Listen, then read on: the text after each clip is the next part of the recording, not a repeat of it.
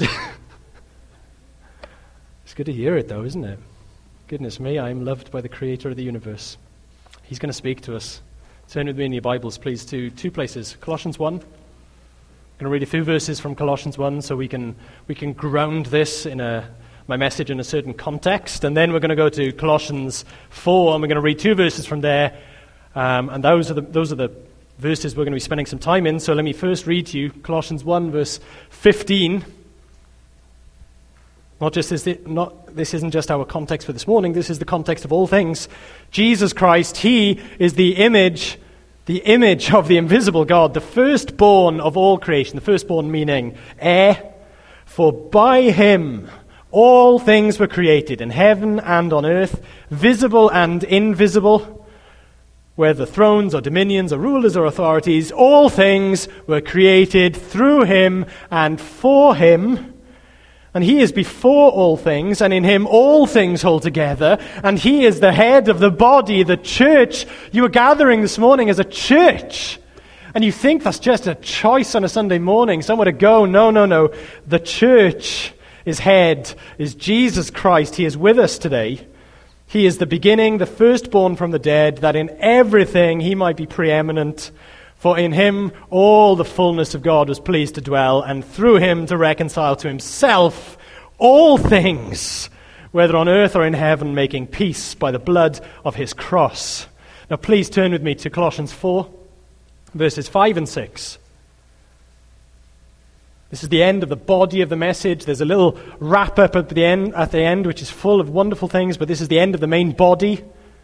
And Paul says, in light of all of this, in light of who Jesus is, in light of all the things I've said, walk in wisdom toward outsiders, making the best use of the time. Let your speech always be gracious, seasoned with salt, so that you may know how you ought to answer each person. Well, we believe that God has just spoken, and we believe that God is going to speak to every one of us now. So will you pray with me so we can ask His help? Father, You are a speaking God. By the power of Your word, You brought all things into existence. And by the power of Your word, You can speak, even today, light into darkness. So, Father, we confess the darkness that resides in our hearts, no matter if we're the most churched person in the room, and no matter if we are no matter if we're here for the very first time and we know nothing about Jesus Christ. Father, we know our consciences agree and say amen. There is darkness in our hearts. But the light of Christ can illuminate the darkness. I can chase the darkness away. Father, we believe that You have called us to represent You and to speak of Your Son, Jesus. But we need Your help. We need Your Spirit's help, not just for motivation, but understanding. So we pray that You would pour Him out upon us now, so that we would be wise and urgent evangelists who speak of the One who has loved us. Amen. Let me talk to you about an email that I got a few weeks ago. It was titled Action Points. It made me incredibly nervous. I'd never had one before.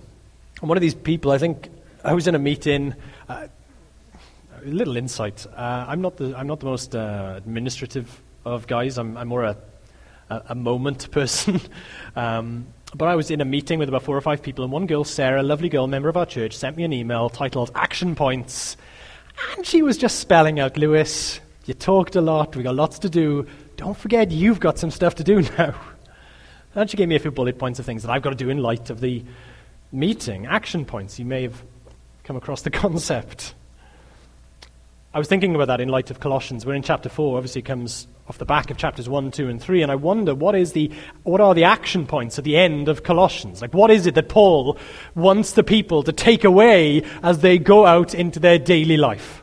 Paul doesn't know this church, but he loves this church. He's had a message about this church from a guy called Epaphras, who's filled Paul in on some of the issues that are going on, and Paul's written a wonderful letter addressing particular issues in the church. One of those issues is there are heretics having a good time in the church. So action point number 1, Paul calls the church to boot out or straighten out the heretics. Sort out the heresy, Colossians. Number 2, work on church unity. It's a timely word, isn't it? If there is a gather, when one or two gather in my name, people will fall out also. That is true for every church on the planet. Work on church unity. It was true in Colossae. Number 3, repent of particular sins. Legalism, aestheticism, mysticism. Rife in Colossae, Paul calls them to repent. In chapter 3, he says, husbands, you've got stuff to work on, haven't you? In chapter 3, he says, wives, you've got stuff to work on. Employees, you've got stuff to work on. Employers, you've got stuff to work on. But notice the direction of all of those applications, all of those action points. They're inward looking, aren't they? They're all things that will build up and strengthen the church. But they don't advance the mission of Christ to the watching world. Which is why I think Paul finishes his letter where he does, with this exhortation to consider mission. That's what we're going to spend our time thinking about this morning, mission. Because Paul knows how easy it is to forget about the lost, and Paul knows what it is to forget about the mission that Christ has called us to. Particularly when we've got stuff going on, right? Particularly when we've got stuff going on inside, whether it's stuff inside the church, maybe relationship strains or family issues, things going on in the workplace, maybe just things going on inside of me. I've got things going on inside of me, and therefore life is overtaking, and I'm finding it very easy to miss the outside for all that's going on inside. Now, some of you might be feeling like that. And so the thought of a bald guy standing up this morning and saying, let's talk about mission, well, that accompanies a certain sense of reluctance and maybe even guilt. Because mission is the thing that we're meant to do that we never like doing, right? Talking to somebody who doesn't know Jesus, maybe even telling them that they're completely wrong. Well, nobody enjoys that. I certainly don't. I mean, so often my instinct is to say that mission and evangelism is a box I'm meant to tick, is a checklist. The must do, but the can't do. Now, I function as my role in our eldership is I suppose I'm our church evangelist. I stand up and I encourage the church to evangelize. It's not my job to tell people about Jesus. It's your job to go tell people about Jesus. So I get up and I encourage people to tell people about Jesus. I love telling people about Jesus most of the time. But there's a big part of the time where I just have no desire whatsoever. You ever been in those conversations that literally land on your lap, and yet you have no burden, you have no desire, no even capacity. I don't even know where to start. And then all of a sudden I get reminded of all of those awkward conversations that I've had in the past where maybe relationships have taken a real sour turn as a result of me trying to stumble my way through a gospel presentation. Friends that I've had for years, and I've not enjoyed it. And so the thought of somebody getting up and spending 45 minutes, you'd be lucky if it's 45 minutes, by the way, but the thought of 45 minutes of a guy just shouting at me to tell me to go and do it again, well, that's the last thing I want to sit through. Go and tell people about Jesus. Do you get filled with a sense of panic? Do you get filled with a sense of inadequacy? I do. I do. Or maybe, as I say, mission, maybe you're not like that at all. Maybe you're completely on the other end of the scale. Maybe you're somebody who loves it. You love to get into a conversation about Jesus, and you chase people down to talk about Jesus. How does that work out for you? You know, as you're tearing down the hallway after somebody in pursuit. I'll trap them in the elevator. That's what I'm going to do. I mean, all the conversations and no fruit, maybe. You might have a number of thoughts that come to mind when I say the word mission, but let me tell you what I think Paul would say with regards to mission. This is how he would summarize mission. This is how Paul thinks of mission. Joining God on his eternal purpose. Joining God on his eternal purpose. Mission isn't a tick box. Mission is the privilege of partnering with the Father. Take a look at Colossians 1 again. Let me explain this to you. In chapter 1, verse 15, Christ is described as the one in whom, and through whom, and for whom all things are created. In whom, through whom, for whom all things are created. You can't look at a single thing on this planet, you can't look at a single thing anywhere in existence and it is not marked the property of Jesus Christ. We have an astrophysicist in our church. He is by far the brightest man I have ever met. He's also the sort of guy that loses his keys quite regularly. I think those two things often go hand in hand, right? But he's an astrophysicist. His name is Chris. And his job is literally flying around the world to go sit in deserts. Yeah, like he goes to the coolest places. He goes to like Hawaii. He goes to Australia. But if you ask him, what's it like in Australia? He's like, it's pretty dusty, and there's nothing there, because his job is to sit in a desert in an observatory, staring into the sky, living nocturnally, not seeing any... It sounds miserable, really, doesn't it? But really, Chris's eyes... How do I put this? Chris has seen things that literally nobody else has seen. Chris has seen things that literally nobody else will ever see. There are parts of this universe that only Chris has seen, and yet he's only the second to get there. Because the first is Jesus Christ, in whom, for whom, through whom all things are created. Jesus Christ, it is all made for him. That's what Paul is saying. Now let's unpack that a little bit. Every person, every place, every particle, it is all created for Jesus Christ. Let's go further back. Let's go back beyond creation. What was it that the Father was doing before he created anything? He didn't turn up for philosophy, did he? But what was the Father doing? Was he just waiting? Was he just sort of flexing his potential creative juices? Or you don't flex juice, do you? That's ridiculous. Flexing his creative muscles. Was he waiting for a bunch of people to point a finger at and tell him how to live? No, the Father was loving before creation. We think, don't we, about the Father. I ask somebody, tell me about the Father, Christians, and they'll say, well, first of all, he's the creator. Tell me about God. He is creator. And that's true. He is creator of all things. But is he first creator of all things? No. Because if he were first creator of all things, that would make him dependent on creation in order to be who he was. So ultimately, he is the weakest of all if he is dependent on us. No, he creates because of something else. So what is God firstly? God is firstly lover. Father. I love that. For all eternity, before he's created anything at all, he is loving his Son.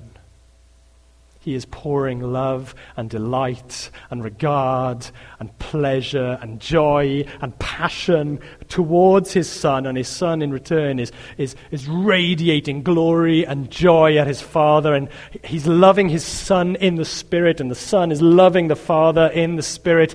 That's what's going on before creation. And so now let's consider creation. What is creation? Well, creation is love spilling over. I've got a 1-year-old son. His name is Griff. He is a dude. I mean, honestly, come and spend time with me. I'll show you photographs. My wife sent me a film of him dancing this week. It's lovely to miss your son dancing for the first time. Lovely to be away from home. Never mind, I'm sure he'll do it again. But we caught it on film. There's something about the way I feel about Griff that just... There's something about that love that forces me, compels me to tell other people about Griff. I want others to enjoy Griff the way that I enjoy him. I think that's true of all fathers. There is something about their son that they want others to enjoy too. Creation, therefore. God didn't create us in order to show us who's boss. God created us so that others could enjoy the one in whom he has enjoyed for all eternity. Creation is God opening out his iPhone and saying, look at my Son. He created us so that we would enjoy the one that he has enjoyed forever and ever and ever. In whom, through whom, for whom all things are created. So let me read to you some words from Genesis 1 just to sort of pad this out a little bit. I mean, you know the words, don't you? In the beginning, God created the heavens and the earth was without form and void, and darkness was over the face of the deep, and the Spirit of God was hovering over the face of the waters. And God said, let there be light, right? Let there be light, and there was light. Now, what on earth was the light? Well, what on earth? Maybe. But what on earth was the light? There's no sun. There's no moon. Where's this light coming from? It's Christ. Can you see that creation is the Father making an arena for the light of his Son to radiate? Let the light of Christ shine. That's creation. The Father is announcing to the universe, enjoy my Son. Enjoy Jesus. A few years ago, I was reading through Philippians. We were preparing it, and I'm probably not the first guy to have this thought. I really hope I'm not. But it dawned on me that the whole gospel can be summarized in 2 words. Just 2 words. Enjoy Jesus. That is the purpose for which we were created. That is ultimately how we're saved, enjoying who he is, enjoying what he's done. Enjoy Jesus. And that ultimately is the direction, that is the end game of all things. Think about Philippians 2. We were preaching through Philippians 2 before we did Colossians. Let's go to chapter 2, and I came across something that I found quite perplexing.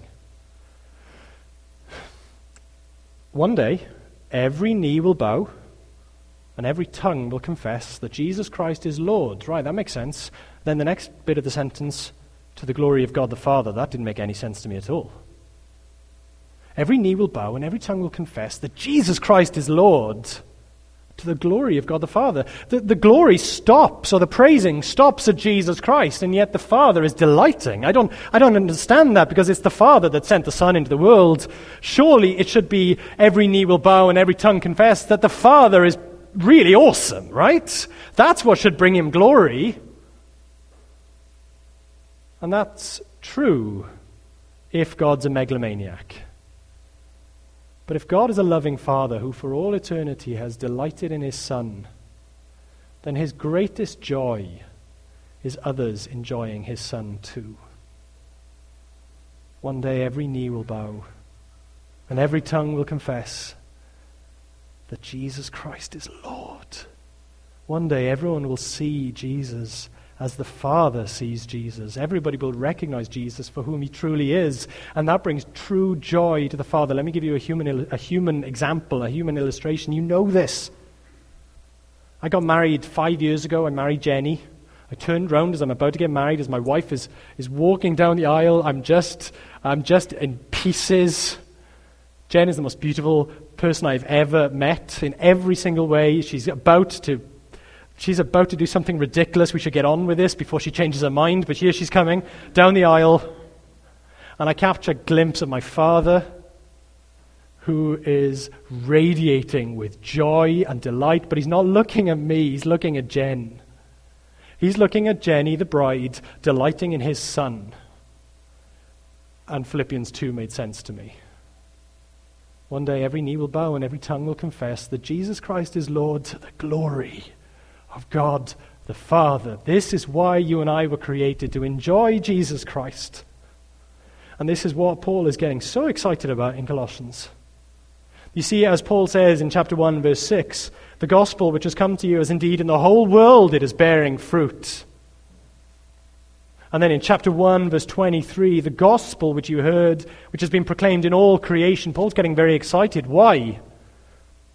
Because one person to one person, to one person, to one person, the end game is getting nearer. The glory of Christ is taking residence. The Son is being recognized for who he truly is. You see, the glory of Christ is the end game. The glory of Christ is the delight of the Father. And sharing and spreading the glory of Christ is what you and I get to do as we partake in mission. One chump to another. One garbled, nervous, stuttering presentation of the gospel to another. Chumps like Andrew Norbury, who sat me down, or really I was in the back of his car and I'll tell you that story some other time. But one person to another saying, Lou, do you know Jesus? You need to know Jesus. Chumps like Andrew Norbury, chumps like Epaphras, chumps like Paul, chumps like you. That's how the glory of Christ is spreading. The glory of Christ taking up residence, one person to another. And that's what Paul is getting excited about. That's what we get to partake in. And that's where I want to go when I next get scared to share the gospel. This is what I want to dwell on when I feel obliged and obligated and compelled by some legalistic force to open my mouth and speak. I think we all feel like that sometimes. Mission can be the thing that we have to do, right? Mission is the thing that we don't want to do, that we get scared to do. I'm an evangelist. I mean, I can honestly be preaching in front of my church. There's about 500, 600 people there on a Sunday morning. And honestly, I don't get scared. You guys don't scare me. Crowds don't bother me. I don't mind crowds. So I can be preaching the gospel in front of 500 people, and then I can jump in the car with my wife and my son, and we'll drive up to my dad's house. He lives 5 miles away. And he's not a believer, and we'll sit down for dinner, and then he'll say, he's kind. He'll go, Lou, what did you talk about this morning? And then all of a sudden my mouth will go dry. Because I was fearless in front of a crowd, but I am a coward in front of my Father. And I can't get the words out. And in that moment I don't want to say anything, and in that moment I wish my Father had not asked, and in that moment I feel guilty, because unless I say something, what's going to happen? And in that moment, the only place I can go is, Father, my heavenly Father is delighting in his child stuttering his way through the gospel. The next time you find yourself in a conversation about Jesus and it is going terribly, feel the Father's pleasure. Feel the Father's good pleasure as he looks upon his child sharing the glory of the gospel of his Son, speaking light into darkness. Feel the Father's pleasure. I think Paul wants in this passage to raise up urgent, wise evangelists, and he wants to do it in 3 ways. Yeah, that was my introduction. So, lucky you. It gets quicker. That's a lie. It doesn't. Number 1, time is short. Number 2, walk wise. Number 3, talk grace. So 1, time is short. 2, walk wise. 3, talk grace. Right, time is short. Verse 5, walk in wisdom toward outsiders, making the best use of the time. There's a sense of urgency here, isn't there? Making the best use of the time. Be urgent. Take every opportunity, Paul says, when you're before outsiders. Now, when Paul says outsiders, who is he talking about? Who are the outsiders? Well, obviously, he's talking about those who are outside the church. As this letter is being read on a Sunday morning, there are those that aren't there hearing the letter read, and those people are quite clearly the outsiders. But there is more to this than simply those outside the church. Because when we talk about it in terms of those outside the church building and the church gathering, we can reduce this word outsiders to simply being a life choice. There are those who go to church on a Sunday morning, and there are those who go to Walmart. There are those who go to church, and there are those who play sports. Do you still have a Walmart, by the way? In the first service, guys smiled at that. Have they gone under or something? Does it still exist? Okay. Or maybe, we wouldn't dare go to Walmart on a Sunday morning. Gosh, no. Is that what's going on? Those who are outside the church, they're not just making a life choice, are they? I mean, he's using a spatial word, outside, and he's used it before in Colossians. In chapter 1, in verse 13, when he describes the gospel, he says, God has delivered us from the domain, that's a space and time context. He has delivered us from the domain of darkness and has transferred us to the kingdom of his beloved Son. So we've gone from one space to another, from a domain of darkness to a kingdom of glorious light in his Son. So when Paul is saying there are those who are outside, he's not just talking about outside these walls. He's talking about those who are outside the kingdom of his beloved Son and therefore remain in the domain of darkness. Now, I don't like that. I much prefer to think of it as a life choice. Much prefer to think that my friends who aren't Christians are just making inconsequential decisions about what they're going to do with their time. But it's not true, is it? Because when you choose against Christ, you choose the darkness. Life without Christ is ultimately a death without Christ. I'll paraphrase C.S. Lewis. He puts it like this. Maybe. On the final day, there will be those who say to the Father, "Thy will be done," and those to whom the Father will say, "Thy will be done." Ultimately, he's just going to give us what we want. If we choose a life without Christ now, we will choose a life without Christ forever. And that's what Paul wants us to realize. Make the best use of time. It doesn't matter how happy and how successful they are. It doesn't matter how contented they seem or how together they are. They're facing darkness. So make the best use of time, Paul says. Now, what is the best use of time? Well, obviously, it's making much of the opportunities that you have to speak about Jesus. Make the best use of time with your children that don't know Christ. Make the best use of time with your neighbor. Make the best use of time with your colleagues and your booth mates and the guys that you car share with. Make the best use of time. None of us are guaranteed tomorrow. We can all think of people that we said so long to and we expected to see again but never did. And in this context, Paul's just mentioned the return of Jesus, which we can't forget is desperately close and will come at any point. In other words, there isn't an indefinite amount of time. He will return, people will die, so let's make the most of the time that we have. In the verses preceding this, Paul essentially says, pray the doors would open. Pray the doors would open for the gospel. And here's the thing about a door. They open and they shut. I mean, if they didn't open, they'd be a wall. If they didn't shut, they'd be a space. Doors open and doors shut. There's a time that we get to speak, and then there's a time that disappears. Make the best use of time with those who don't know Jesus. But if this text is true, then it's also compelling me. God is also asking me today to make the best use of the time that I have this morning. And that is to ask some of you who don't know Christ and who are yet to encounter Jesus Christ as your Savior. You who's yet to surrender everything to Jesus. The best use of my time this morning would be to ask you, please come to him. I've been talking to Lance and Scott. They've been telling me about this campus. I love this whole idea. It's true, isn't it, that over the last few months, since this campus has begun, you've seen prodigals return.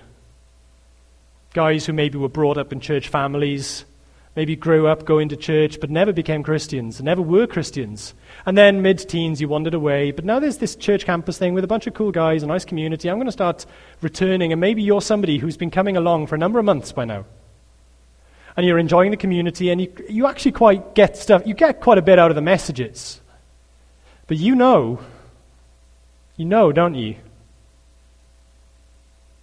Christ is abstract. Christ is out there. He's not in here. And I would also put it to you that you've heard him. You've heard him call you, haven't you? As we break bread and share wine and the word sin is mentioned, your conscience is crying out. You know that you're not what you ought to be. In fact, you're all out of arguments for why you don't want to become a Christian in the first place anyway, but the thing is, you just haven't got round to it. For whatever reason, it might be questions that you haven't got the answers to. I don't know what it is, but you're not there yet. Well, the best use of my time, the best use of your time, would be for you today to surrender your life to Jesus Christ. He loves you desperately. He shed his blood for you on a cross. When you were living your life as if God was a nothing, he came into this world, He stretched out his arms on a Roman cross and he suffered the wrath that you deserve. He's not asking anything from you. He's not even demanding that you change. He's just saying, come. Come to me. The Father loves you. There's a repeated word in Colossians. It's the word beloved. It's the most affecting word for my soul. I can't think of a more delightful word for Jesus Christ than he's called in Colossians 1, the beloved Son. But you know, he's not the only one that's called beloved in Colossians. Epaphras is called beloved. The church is called beloved. Some of you hate yourselves. Some of you absolutely hate yourself because you know who you are and what you've been and where you've been. The Father calls you beloved. And because he loves you passionately, he can't cope. He can't handle seeing you walk away from his Son. So come to his Son. Because his Son loves you so much that he would stretch his arms out on a cross and die for you. The best use of your time. Come to Christ. Don't put it off for tomorrow. Don't even put it off for this afternoon. As we're breaking bread and sharing wine later, sit and consider who it is that we're talking about. And know Jesus for yourself. Secondly, walk wise. So there's this sense of urgency. There's a huge urgency, and if you're hearing this message, the first thing you want to do is get up and leave. Maybe for various reasons. But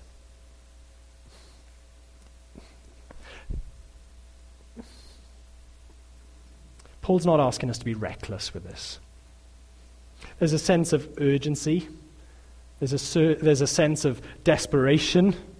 But he's not asking us to be reckless. He's asking us to be wise, which is what Paul says in verse 5. Walk in wisdom towards outsiders. What is wisdom? Well, wisdom is that space between your thoughts and your actions. And what Paul is doing here is increase that space. What just happened? Huh? It was funny. Great. Even without trying. Paul is asking for that space between your thoughts and your actions just to increase. Be thoughtful in your evangelism. Don't be thoughtless. Let me give you two ways that you can be thoughtful and not thoughtless in your evangelism. Number one, be wise to who they are. Be wise to who your friends are. Be wise to whom you're speaking. Who are you speaking to when you're talking about Jesus? What do you know about them? Do you know them at all? What do they understand about the gospel? What do they understand about Jesus that's true and therefore can be affirmed? And what do they understand about Jesus which is false and therefore needs to be worked on and needs to be corrected? Those friends of yours that don't know Jesus, what matters to them? What are the hurts that they carry around? What are the longings of their hearts? Now, these aren't just sociological, interesting questions. These are vital questions when we're trying to work out who we're talking to and what they need to hear. What do they need to hear? Now, obviously, they need to hear the gospel, but that's not quite enough, is it? They need to hear the gospel, but the gospel isn't one size fits all. The gospel is nothing less than Jesus dying for my sins on a cross. It's nothing less than Jesus dying for my sins on a cross. Praise God for the gospel. But there is so much more to the gospel than simply Jesus dying for my sins on a cross. It is nothing less than him dying for me, but it is so much more than him dying for me. The Puritans 400 years ago put it like this. The gospel is this glorious diamond, this beautifully cut diamond that we can approach from a number of different angles, and from every angle it is beautiful. I find that so helpful when I'm asking the question, what is it that these people need to hear about Jesus Christ? What angle of the gospel do I want to take? From where will I make my approach? Let me give you 3 examples of how I've been able to share the gospel with some friends who don't know Jesus. Different angles on the same gospel story. Number 1, let me tell you about Adam. Adam is 28. I know him from the gym. He's a dear friend. He lives around the corner. I know. I'm an Adonis. I work out. Yeah. We use gym differently in the UK. In the UK, we use the word to mean sitting in front of the television eating. But I don't know how you guys use it. Adam is 28, and he is... I've never known a guy to be so outwardly affected by his past. I mean, he's a together guy. He's quite successful.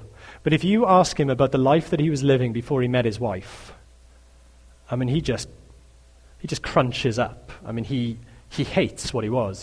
He's married to a beautiful girl. He's got a little daughter. But he's got another child that he's had for years and years, and that obviously is a tense situation because she doesn't live with him. She lives with her mum. He used to work the door in a bar in Newport and did all sorts of dark things that he is ashamed to think about. He's very aware of his sin, and he is ashamed. Now, what's the gospel that Adam needs to hear? Adam needs to hear about the Lamb of God, who takes away the sin of the world, whose atoning death is atoning for all, washes every stain and every sin. That's what Adam needs to hear. It's the gospel, right? But it's a very different gospel to the gospel for Anna. Let me tell you about Adam. Anna, she's also 28. Anna is like so many of our friends. She's a serial monogamer. She goes from one sexual partner to another, but it's not like she's promiscuous. She goes from one long-term relationship to another. And she is passionate about the guy that she's with. And she'll pour herself out for him, and she'll be with him. But then after about 5 years, there'll be something dissatisfying about that relationship, and she'll move on to another guy. We all know girls like Anna, right? Maybe you're like Anna. So what's the gospel for Anna? What angle of the gospel do we need for Anna? I want to say to Anna, let me tell you about Jesus Christ. He's the lover of your soul. He's the lover that you long for. You see, Anna, when you're pouring yourself out, when you're sacrificing for those men, when you're giving yourself away for those men over there, there is one who's given himself away for you. And when you were trying to make up for your unloveliness by seeking love in other men's arms, there's one who knows your unloveliness, who knows all about you, and he laid down his life to die for you. And after 5 years, those men are not going to satisfy you anymore, but Jesus Christ, well, he's going to satisfy you in year 5 and 6 and 7 and for all eternity, and his love will grow deeper and deeper. Same gospel, different angle. Or what about Hector?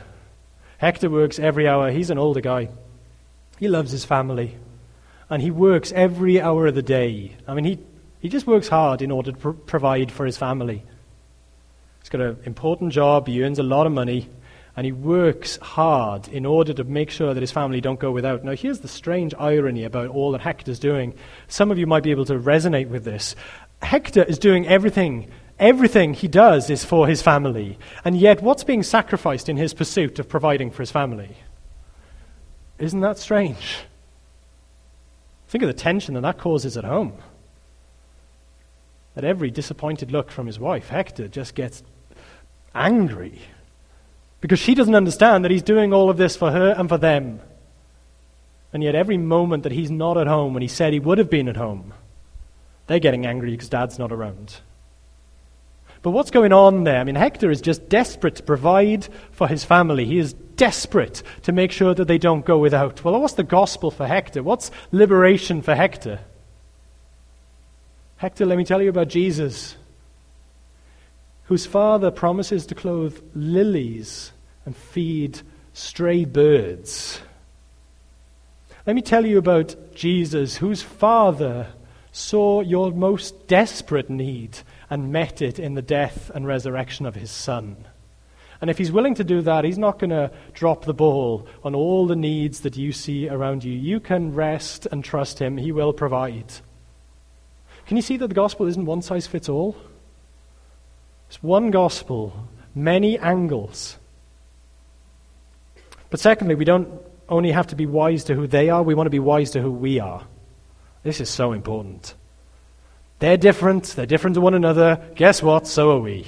We are different and unique in many ways. Some of us are unique in good ways, and some of us are unique in not so good ways. We have blind spots in our character, don't we? Well, of course you wouldn't agree with that because they're blind spots and by definition you can't see them. But there's things about us. You know me well enough to know by now that there's certain things about my character which is going to make it difficult for you to receive the gospel from me. And it's exactly the same with you. We have rough edges, don't we? Sometimes there can be things about us that make it difficult to receive the gospel. Now, you may not have a clue what they are. This may get uncomfortable. In 1 Thessalonians 4, we'll have the words up on the screen, Paul is talking in a similar way about engaging with outsiders. He uses similar language. Let me read to you the words. But we urge you, brothers, to do this more and more, and to aspire to live quietly, strange, and to mind your own affairs, mind your own business, and to work with your hands as we instructed you, so that you may walk properly before outsiders and be dependent on no one. In Thessalonica, as you guys would call it, there was a culture of mooching. Do you have mooching in this country? Being lazy. The guys would just not pull their weight, just lounge around, just being lazy. And Paul just very sharply notices that, hey, in your pursuit to tell people about Jesus ain't putting anybody off. You are putting people off. Your laziness is a real problem. So guys, go forth, tell people about Jesus, but whilst you're doing so, stop being so lazy, because your laziness is a hindrance. It's offensive. What are the things about you that are a hindrance to the gospel? Where are your rough edges? Let me run through you a list of my own shortcomings that inhibit the gospel going forth. I'm not accusing any of you of being guilty of this. I interrupt people when we're talking. I am harsh when I'm talking to and about people.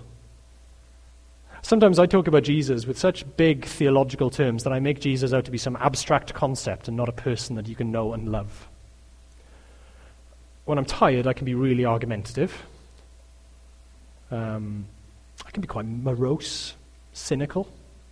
I grumble. I can be quite negative. I complain. And sometimes when I'm talking to somebody, I can be on my phone. I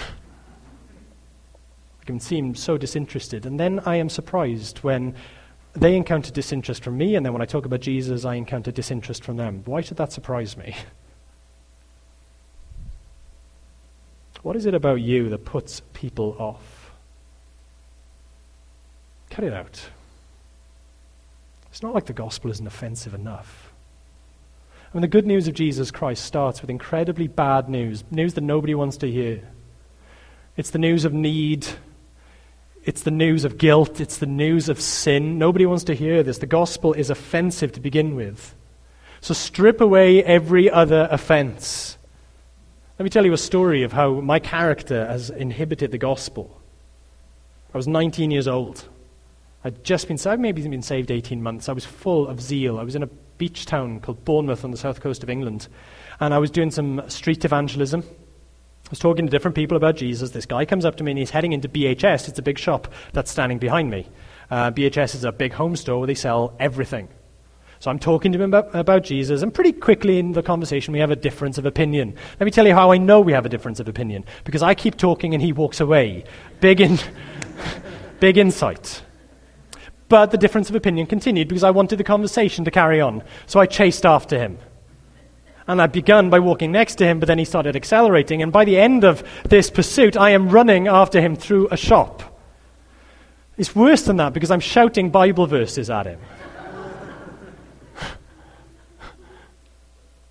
The guy eventually stops. He turns around to me. I think, wonderful, the Holy Spirit has arrested him. He wants to listen.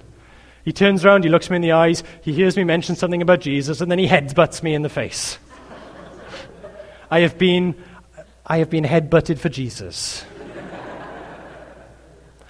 But have I really? Or have I just been headbutted because I was a tool? I think it might be the latter, right?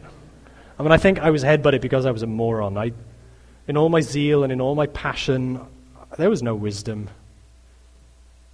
That story, I will never forget it, and I don't want to forget it, because I wonder how many more people there were that less obviously were put off because of the way I was communicating.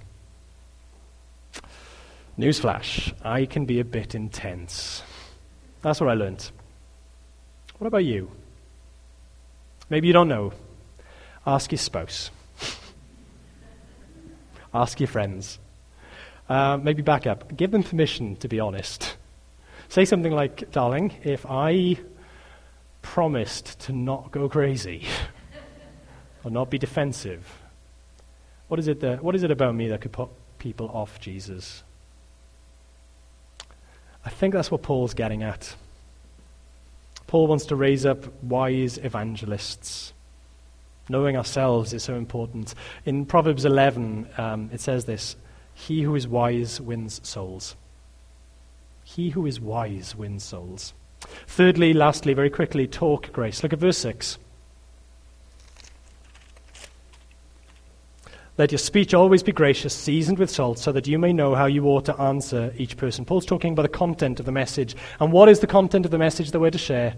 The content is the grace of God. Grace. That's what Paul wants us to talk about. Now, why does he want us to talk about grace? Because people never expect it. People don't believe it. They never expect it. Do you know at the heart of every world religion there's this, it's a rigid ladder of law. At the heart of every world religion, no matter whether it's Islam or Mormonism or Sikhism, I mean, at the very, very center, there's this ladder and it's called law. If you do, if you become, if you reach, if you stretch, if you climb, then maybe God will love you. Now, the methods are going to differ. It might be pilgrimage, it might be prayer, it might be money, it might be becoming the best version of yourself. You've read that book, right? Burn it. But at the very heart of all of these world religions is this command to prove yourself. Prove it and you will be loved. And here's the thing, I live in the UK, I haven't got any religious friends. I mean, all my friends are atheists, but they live in exactly the same way. You think proving yourself is a religious thing? No way. Proving yourself is a human thing. My atheist friends just live their lives proving themselves in the workplace. They get uncomfortable when the new guy shows up because now there's somebody that they've got to prove themselves better than. They feel uncomfortable, or they feel like just filled with self-loathing when their boss tells them the way that they could do something better. Maybe you're somebody like that. You fall apart internally when your wife criticizes you. Maybe you just go to the gym and you look over your shoulder to make sure that nobody's looking as you start lifting. What's going on at your very heart? You want to prove yourself. You're the most religious person you know. If I prove it, I can show to the world that I am worth being loved. It's tiring, isn't it? People expect the gospel to be exactly the same, just with a Christian twist. Follow Jesus' words, follow his example, and then maybe God will love you. Well, that is not good news. That is not good news. But grace is wonderful news. The grace of God is this: when we can't prove ourselves, when we stretch all we can and all we can reach is 1.5 feet above our heads, grace is the complete opposite. And by that I don't mean God stretching down to rescue us. That's not good news. It's not God giving me a help up. It's not God reaching down. Grace is God coming down. Titus 2 says that grace has come. Do you know what his name is? Jesus. Grace has come and come amongst us. And he's come to rescue us when we couldn't rescue ourselves. He's come to justify your existence. He's come to justify your life when you couldn't justify and prove your own worth. Now, if you spend your life trying to prove your existence, number one, you're going to be exhausted. It's tiring, isn't it? But then secondly, you're going to go into one of two places that you don't want to be. If you think that life is about proving yourself, you're either going to be self-righteous, and you're going to start looking down on everyone who isn't as good as you. You're going to start separating from those who aren't as good as you, and you're only going to be collecting with those who you consider to be as good as you. It's an ugly thing, but we're all inclined to it. You're either going to end up self-righteous or you're going to end up self-hating. Because you'll be caught out. Because you realize you're not all that you ought to be. And you're not doing as well as you want to be. Is that the life you want to live? exhausted, self-hating, self-righteous? Is that who you want to be? Jesus has come to preach liberty to the captives. He says to every exhausted soul, come to me and rest a while. Maybe you're somebody here this morning who's aware that you just live on a hamster wheel and you stagger on it every single day. Well, Jesus says, come to me. Let me prove your worth. Let me justify you. Let me sacrifice my life so that you don't have to sacrifice yours. Because you will never give enough. I have given enough. Jesus proves you acceptable. That's the grace of God. And that's what Paul wants to season our speech. That's what he means when he says, let your speech be seasoned with salt. It's a strange phrase, but I think it's a reference to Leviticus. Now don't worry. At the end of a message, when a pastor goes to, now turn with me to Leviticus, that is a terrifying thing, isn't it? That's like, oh no. But let me just read to you one verse that I think unlocks what Paul's getting at. Verse 13, you shall season all your grain offerings with salt. You shall not let the salt of the covenant with your God be missing from your grain offering. With all your offerings you shall offer salt. Now what's going on there? It's an insight into the life of the covenant community, the people of God, and they were to bring sacrifices in reminder of the sacrifice that God would make for them one day. And with all of the sacrifices, God commands them to rub in salt, or to spread in salt, or to put in salt. And what is salt? Well, we see it is the salt of the covenant. Salt, for whatever reason, is a symbol of the covenant that God has made with us. It's a symbol of the covenant of grace. So in other words, what Paul wants is for us to, pardon the pun, pepper our conversation with the grace of God. He wants us to swallow it deeply into our own hearts and to let the grace of God then spill out into our own lives. Can I close by telling you about the grace of God? Can I close by telling you about what God has done for you? When God saw you choosing to live without him, when God saw you wanting nothing to do with him, when God saw you taking the life that he had given you and all of the gifts that he has surrounded you with, when he saw you taking the gift and ignoring the giver, when he saw you giving him the finger instead of rejecting you, instead of destroying you, instead of killing you, he sent his son to die for you. And the covenant of grace that he makes with every one of you today, if you give your life to Jesus, and if you are in Jesus, is as I love my son, I will love you. Though you fail me, I will never fail you. Though you choose to abandon me every moment, I will never abandon you. Though you want to reject me at times, though you want to leave me at times, though you are somehow disappointed with me, I will never abandon you, forsake you, leave you, or deny you. I love you. As I love my son, I will love you for all eternity. On your best of days, I will love you as I love my son. On your worst of days, I will love you as I love my own son. Let the grace of God flood your hearts. Let it spill forth from your mouth. Tell an exhausted world about an inexhaustible grace. Will you pray with me?